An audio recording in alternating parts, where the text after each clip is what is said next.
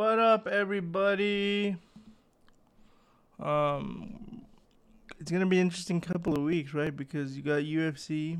We talked about the UFC fights last week. That's why I didn't go too much into them this week on this episode.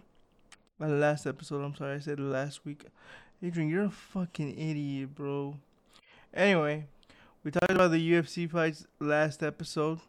It's gonna be an interesting couple of weeks, right? Because the Avenged Sevenfold record comes out within a couple of weeks. Excited for that. And then the following week is their show in Los Angeles. Then is UFC 290. I still haven't reached out to the UFC regarding UFC 300. I'm going to make a note of that and reach out sooner rather than later. I do promise that. Then you have UFC 291, which is going to be their International Fight Week where everybody gets inducted into the Hall of Fame. And then you're going to have UFC 292 later in the month. And then we get, 280. So the one in Canada is 289. I said 290. 290 is going to be the International Fight Week 1, which I believe has officially been announced to be Volkanovski versus Yair Rodriguez. So think of it this way, guys. Think of it this way. If Irene wins at UFC 289, and then Brandon and Yair win at UFC 290, you're going to have 4 Mexican champions. That is insane. Mexico was going to celebrate if those 2 days the Mexican fighters win. That is insane. But that's all I got for you guys. Make sure you follow me, Punch the Mouth Official, on Instagram, official_PITM on Twitter. Later, guys. Deuces.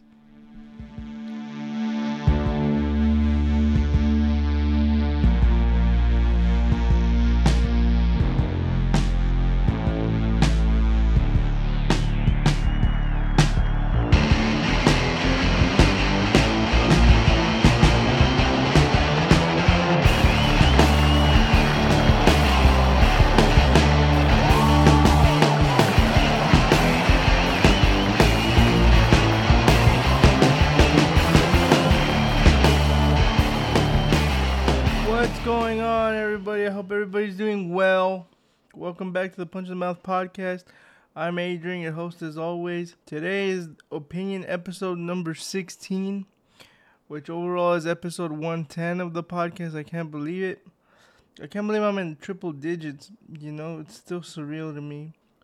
Today I wanted to talk about one of the fights at UFC 288, the one that opened the main card. It was really weird, right? Because when I talked about these fights, I talked about the breakdown of them and what I believe was the downfall of each fighter. The main event, that one was hard to score. But again, the 5th round goes to Henry, but we're not talking about that fight today. We are talking about Kron Gracie versus Charles Jourdain. That was a crazy fight, right? Sorry. I almost dropped my microphone. I would have really hated that. That was a really crazy fight, man. Because of the lack of output by Kron. Here's what this guy had to say about it. Hold on, let me close something really fast. I don't know why it's open. Here's what Kron had to say. Kron Gracie broke his silence 9 days after suffering a loss to Charles Jourdain at UFC 288. Returning to the octagon 3.5 years after his previous bout, the multiple-time jiu-jitsu champion went the distance with Jourdain in a 15-minute bout. UFC President Dana White later described the fight as like a coming-out-of-time capsule in 1995, saying the son of Rickson Gracie came in very limited tonight. Remember I told you guys? Because he had made a comment. I'm going to go look for it. I'm going to go find the quote because I know where to find it. But he had made the comment that he wished there was more of a single round rather than breaks. It matches up with the Gracie mindset. Let me go look for this. I hate when I can't find stuff, bro.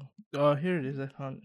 Remember Kron said this? What I really think MMA needs is, instead of more rounds, is a 15 or 25-minute round. When you have rounds, you have a break and time to think. Your coach brings you water and that changes the fight. And it's no longer a fight between you and the guy. I know it's hard to have a fight with no time limit, but I think there should be no rounds. It should be a 15-minute fight or a 25-minute fight. I think that would change the sport for the better. Why is he saying this? Because what's his technique? Jiu-jitsu. If he's able to get him down and able to keep him there for 25 minutes, there's no way he can lose the fight, right? There's no way he can lose the fight. So when you see his limited skill set, like Dana says, it goes on to say the 34-year-old opened up about the defeat on Monday, saying he was following bad advice. In a lifetime of fighting, it's always been a fight to the death, Gracie wrote on an Instagram story. Understand the situation and willing to limit myself. Even that being said, I threw no punches because of bad advice and tried to please the jiu-jitsu community 2 days before my fight. First fight in my life, I didn't throw a punch. Going back to my old ways. I mean, I get what he's saying, but dude, if you're in the fight and you feel you can crack the dude, you go ahead and crack him. The coaches, what are they going to tell you? Don't do that? What if you're winning? Like, I get it. But saying you're going off of bad advice, at some point, if you know it's bad advice, bro, why don't you just take it into your own hands? Be like, dude, you guys aren't helping me, so I'm taking this into my own hands. How are you going to tell me, with the amount of experience this guy has, with the lineage he has, going off of bad advice? What? Bro, if you feel you can crack him, you go out there and you fucking crack the fuck at him. And, bro, that's what I feel he should have done. But saying he's going off of bad advice, I don't know, man. I don't know. That kind of bothered me, to be honest. It bothered me, but let's move on. Francis Ngannou responds to Dana White. Why should I be upset? Everything has worked out very well. Francis Ngannou has no ill will towards the UFC, but says it's unlikely he will ever return to the promotion. On Tuesday, news broke that Ngannou signed a lucrative deal with the PFL, ending one of the most high-profile free agencies in MMA history. In a press release announcing the signing, the deal was referred to as a strategic partnership for a number of things, including outside of a strict fight promotion agreement, including equity in the promotion and the role within the company as chairman of PFL Africa. And while fight terms of the partnership are limited, with the contract only covering a few bouts under the banner, the Predator says it's unlikely he ever returns to the UFC. I mean, I get what he's saying. Don't you? Don't you? If somebody treated me like that, would you want to go back there? No. I mean, look at what Dana's saying. Dana's saying he's never coming back here. And at this point, Francis fights these 2-3 fights. He never has to fight again. He's already gotten what all that he wanted. He's already gotten all of that. He's going to be chairman of PFL Africa. He's going to be able to fight fighters. Not fight fighters, help fighters once he's done fighting. And it's if you listen to his interviews and listen to what he says, he's saying this seat on the board is even after I'm done fighting. I'm still going to be on the board. Even if I were to fight somewhere else, I'll still be on the board, you know? He's still going to be on the board either way, you know? You know? He's still going to be there. Oh, this thing's heavy. He's still going to be there, so we'll see what happens. He goes on to say, I didn't like the way things played out, Ngannou said Tuesday on the MMA Hour when asked if the door to return was closed before my last fight. When I fought Ciryl Gane, I met with Dana in a restaurant. I went to him, we spoke, I said, I appreciate everything that you've done for me. I appreciate all the help, but at this point I feel like I don't belong anymore. I feel like I'm not in the promotion. I'm in a fight in the promotion, and I don't know exactly how I got into a fight with the promotion. And he was like, yes, we want you here. I think you have to change your team or something. I was like, I feel like I've been in a promotion lately without a promoter. I don't have a promoter anymore. I said this to him. I don't feel like I belong. What do you mean? White said. Have you ever wanted to come to an event and you don't get tickets? Or have you ever wanted to go to the PI and couldn't get access? For a moment I thought about it and I was like, this guy is so good. Look at how he switched the situation. So I'm working my whole life to have access to events and the PI? Anyway, personally I talked to him man to man like, I'm cool. I'm just not happy with how our business is going. That's all. Ngannou split from the UFC was contentious, verging on acrimonious at times. After successfully defending his heavyweight title against Gane at UFC 270, Ngannou fulfilled his fighting obligations of his contract with the promotion and could not come to terms to re-sign, which led to a public falling out with White, saying Ngannou will never be in the UFC again. That's a major departure from the UFC splits with superstars Nate Diaz last year, wherein Diaz similarly fought out his contract and exited the promotion for greener pastures. But he has been welcomed back with open arms to other UFC events, with White even telling Diaz, "This is always your effing house." Why two fighters have drawn such different reactions from White, Ngannou doesn't know. You want me to tell you why? I'll tell you why. Because as much as everybody loves Nate, I guarantee you Dana doesn't see him as a top dog. Nate wasn't a champion when he left the organization. Like, people aren't sitting here going, Nate Diaz is a top level fighter. He is, but people, I guarantee you, they're saying, well, if Nate were to fight a top guy, that guy would beat him. Whereas Francis, on the other hand, like, think about it. John Jones, he fought Ciryl Gane, right? Right? So did Francis. Did Francis not fight him? Francis fought him, right? Okay, good. Who's John's next fight gonna be? Tell me. Can you guys tell me? Who's his next fight gonna be? Do you guys know? Some guy named Stipe. Francis knocked him the fuck out. Okay? We all know this, right? We all know that Francis knocked him the fuck out. Okay. Who's left? So, if John fights this guy, and if it's competitive, people go, that's it. Francis would have beat the fuck out of John Jones. This is the narrative the UFC is trying to avoid. Remember, Dana used to say, if John Jones better think about not coming back up to heavyweight to fight when he was in love with Francis Ngannou. He better not come up to heavyweight to fight Francis. I mean, that's the only fight really left at heavyweight for Francis. I mean, let's look at it. Let's look at the rankings. Ciryl Gane, Francis beat. Stipe Miocic, Francis beat. Curtis Blaydes, Francis beat twice. Tai Tuivasa, Francis would beat him. Even Sergey Pavlovich. Like, that's the other thing about Francis. Francis would fight these guys. Whereas John Jones saying, nah, I just want to fight Stipe and that's it. Like, what? What do you mean? Why? Tell me why. Is it that you're concerned that these younger guys will get one over on you? Because I guarantee you Francis isn't concerned about that. Because Francis feels he's the baddest motherfucker on the planet. And right now, I'm inclined to believe him. Because I guarantee you, his first fight in the PFL is going to be against an up-and-comer like Jailton Almeida. I wonder how many fights Jailton has next. Because now, what does this create? Especially in the heavyweight division. You have the guy that left as heavyweight champion. You have the dude that left. Because John has said it himself. I fight Stipe, and if I don't get that Francis fight, I'm calling it a day. So if John Jones beats Stipe Miocic, we're always going to get that what if. And I'm telling you, it hurts John Jones. It fucking hurts him that he will never be considered the heavyweight champion because he never beat the guy. Francis Ngannou beat the guy. Francis Ngannou beat the guy that beat him. Okay? And I'll tell you another thing. If Francis were to rematch Derek Lewis, because Derek Lewis is going to fight right now. Maybe Derek is his first opponent. You never know. What if Derek Lewis goes like, all right, well, that's it. I'm out of here, UFC. I'm going to go sign with PFL. Bam, there's your first Francis Ngannou fight. Derek Lewis versus him, too. Francis will take that fight in a heartbeat to avenge that loss. He already avenged one loss. I bet you he'll take that fight in a heartbeat to avenge the other loss. I don't know if he ever rematched the dude that beat him the first time, because I know he lost to some other guy. You know what I mean? So there's as far as heavyweight goes, and I didn't see this.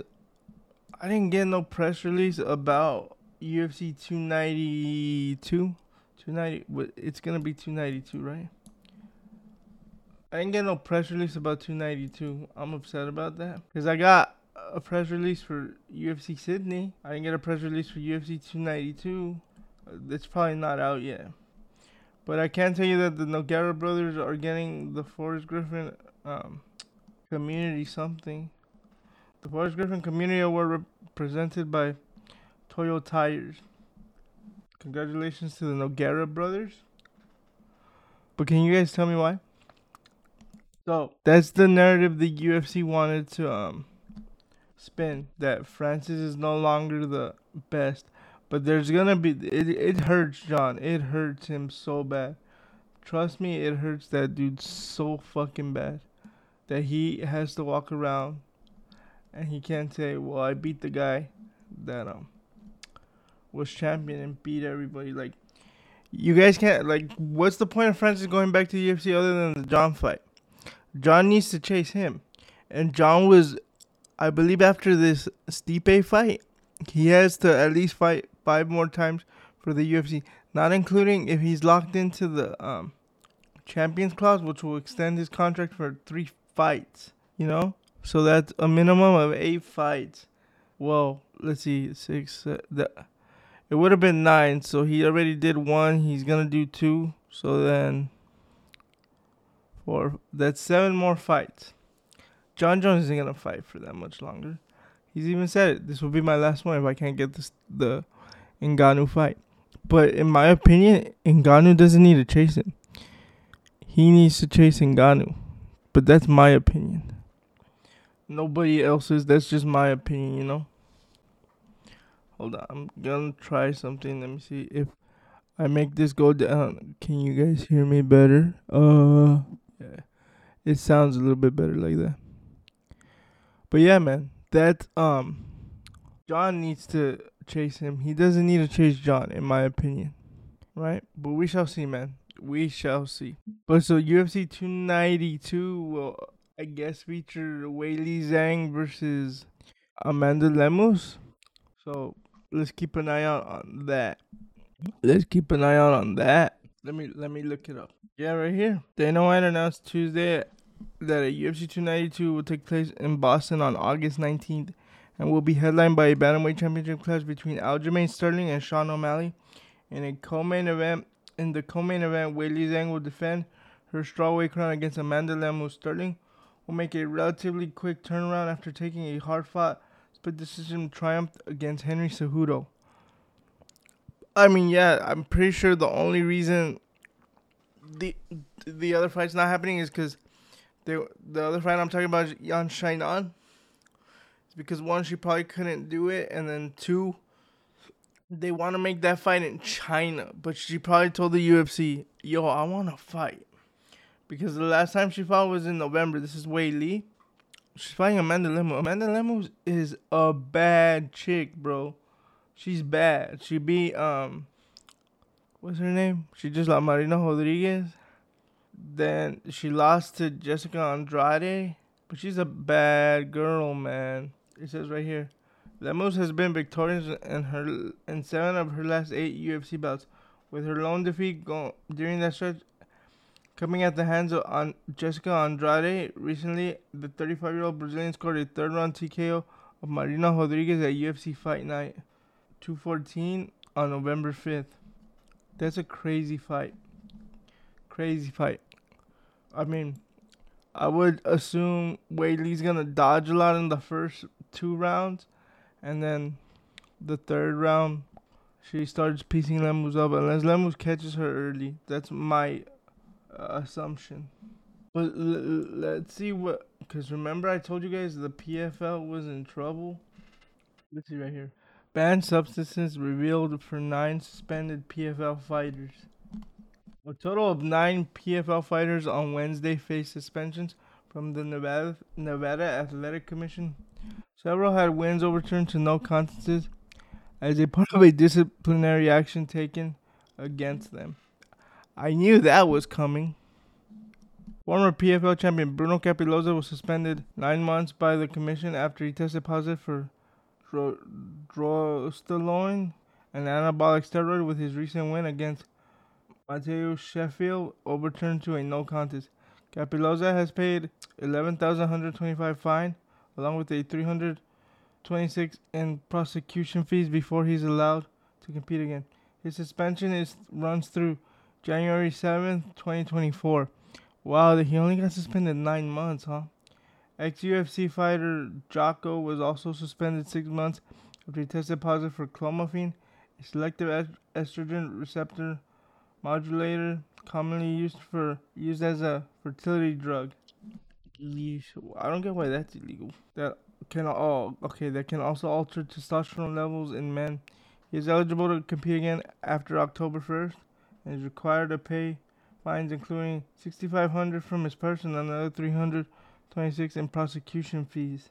By the way, Alejandro Flores was suspended 6 months after testing positive for a diuretic with a $2,600 fine along with $326 in prosecution fee, with his win against Daniel Torres overturned to a no contest.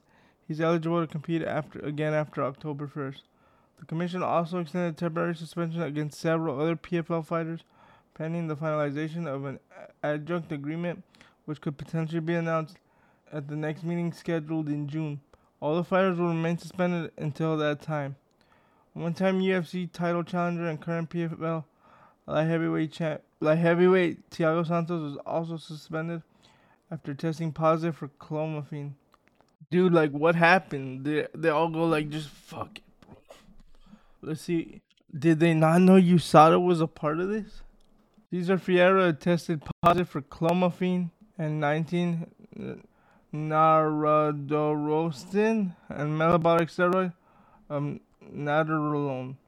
And bolondinic nadarolone is an anabolic steroid. Whoa, I don't know any of these names, guys. Mohammed tested positive for diastrolone and stanzolol, another anabolic steroid, and he also tested positive for GW1516, a non-specified substance in the class of hormone and metabolic modulators that is banned at all times.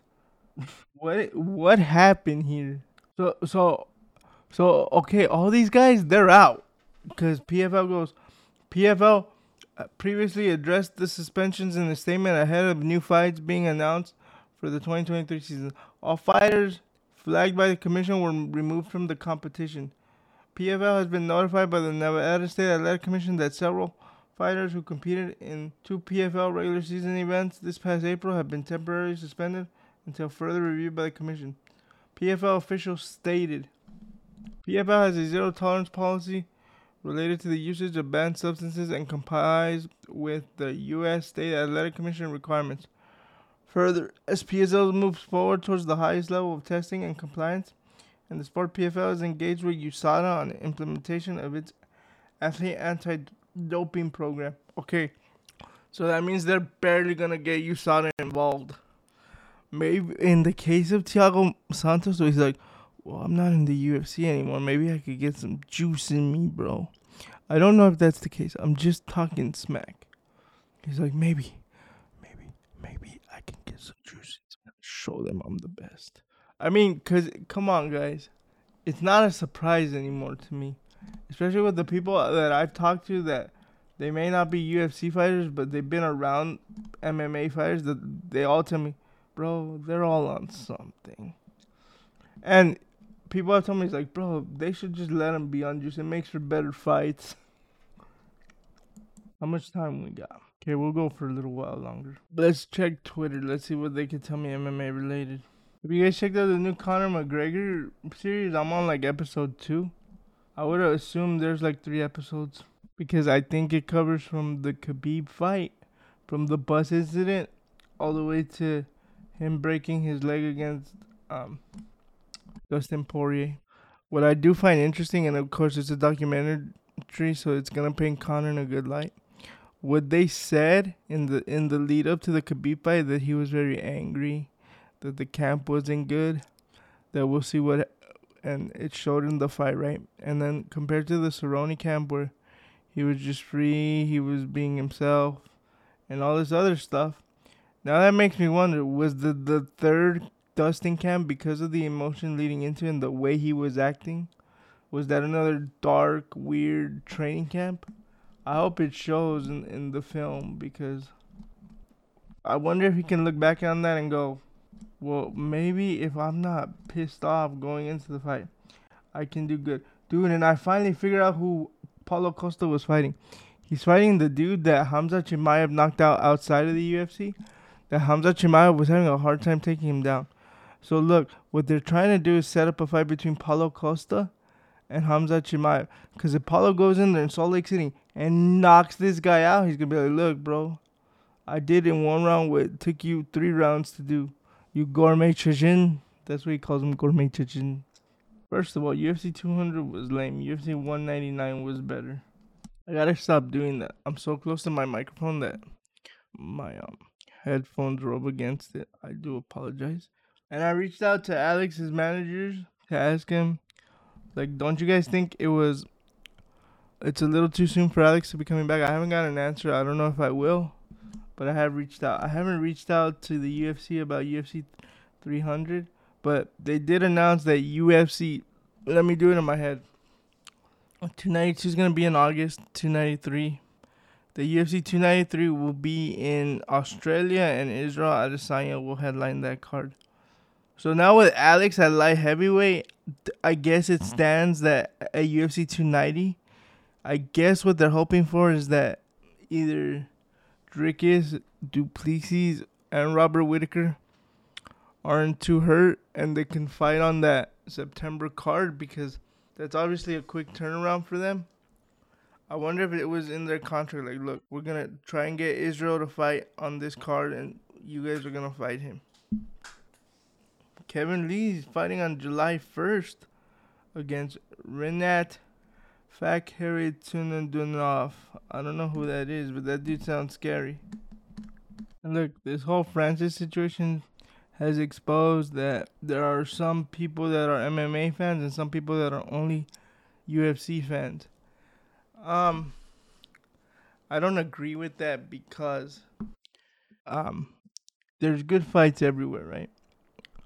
But the best fights, for the most part, are in the UFC. Now, are you guys upset that we're not going to see Francis versus John Jones while they're both still able to compete at a high level? Maybe. But this whole game for Francis was to make change, and he's able to do that in the PFL. They were able to offer him things that the UFC could. Again, going back to what he's always said, and his manager, Markel Martin, would always tell me the same thing. It was never about the money for Francis. It was about change, right? It was about change, and he's about to make change. He's already making change. Again, the UFC sees the writing on the wall. They're going to lock down these heavyweights because what they don't want is for these heavyweights to go away from them.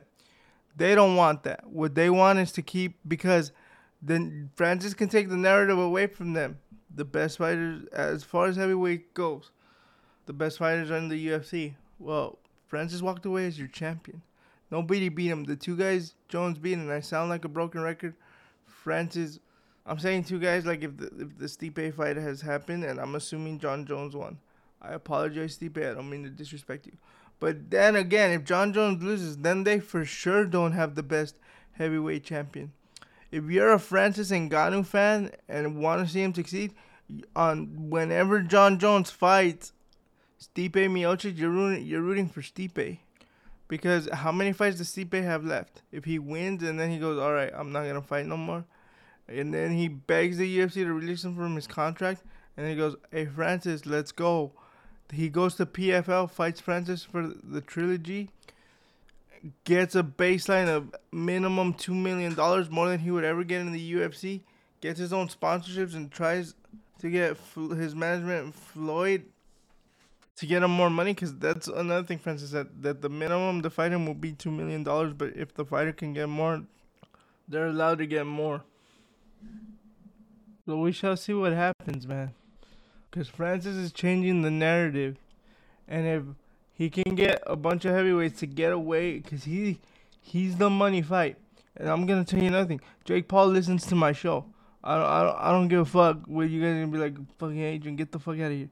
He said my idea. He tweeted out my idea. Listen to what Jake Paul tweeted. Let's have a PFL and UFC work together and put on a massive event on ESPN. Boom. Who's been saying that? Me. This is where we're going to end it. Ngannou versus Jones. I stopped it at Ngannou versus Jones. Nunes versus Harrison. I'm down. Edwards versus Doomby. Doomby is the guy that I guess was on Ariel's show. And of course, Diaz versus Paul after I knock his ass out in boxing. He's referring to Nate Diaz because how Nate has been saying, I'm going to go back to the UFC. Bro, I'm with it. The winners here are the fans and ESPN. Because what they could do is have a four-man broadcasting team. They could have PFL. And then they could have the UFC guys. And then the set will look amazing. And then they have ESPN plastered everywhere. But that's all I got for you guys. Make sure you follow me, Punch in the Mouth Official. Official _ PITM on Twitter. Peace, guys. Later.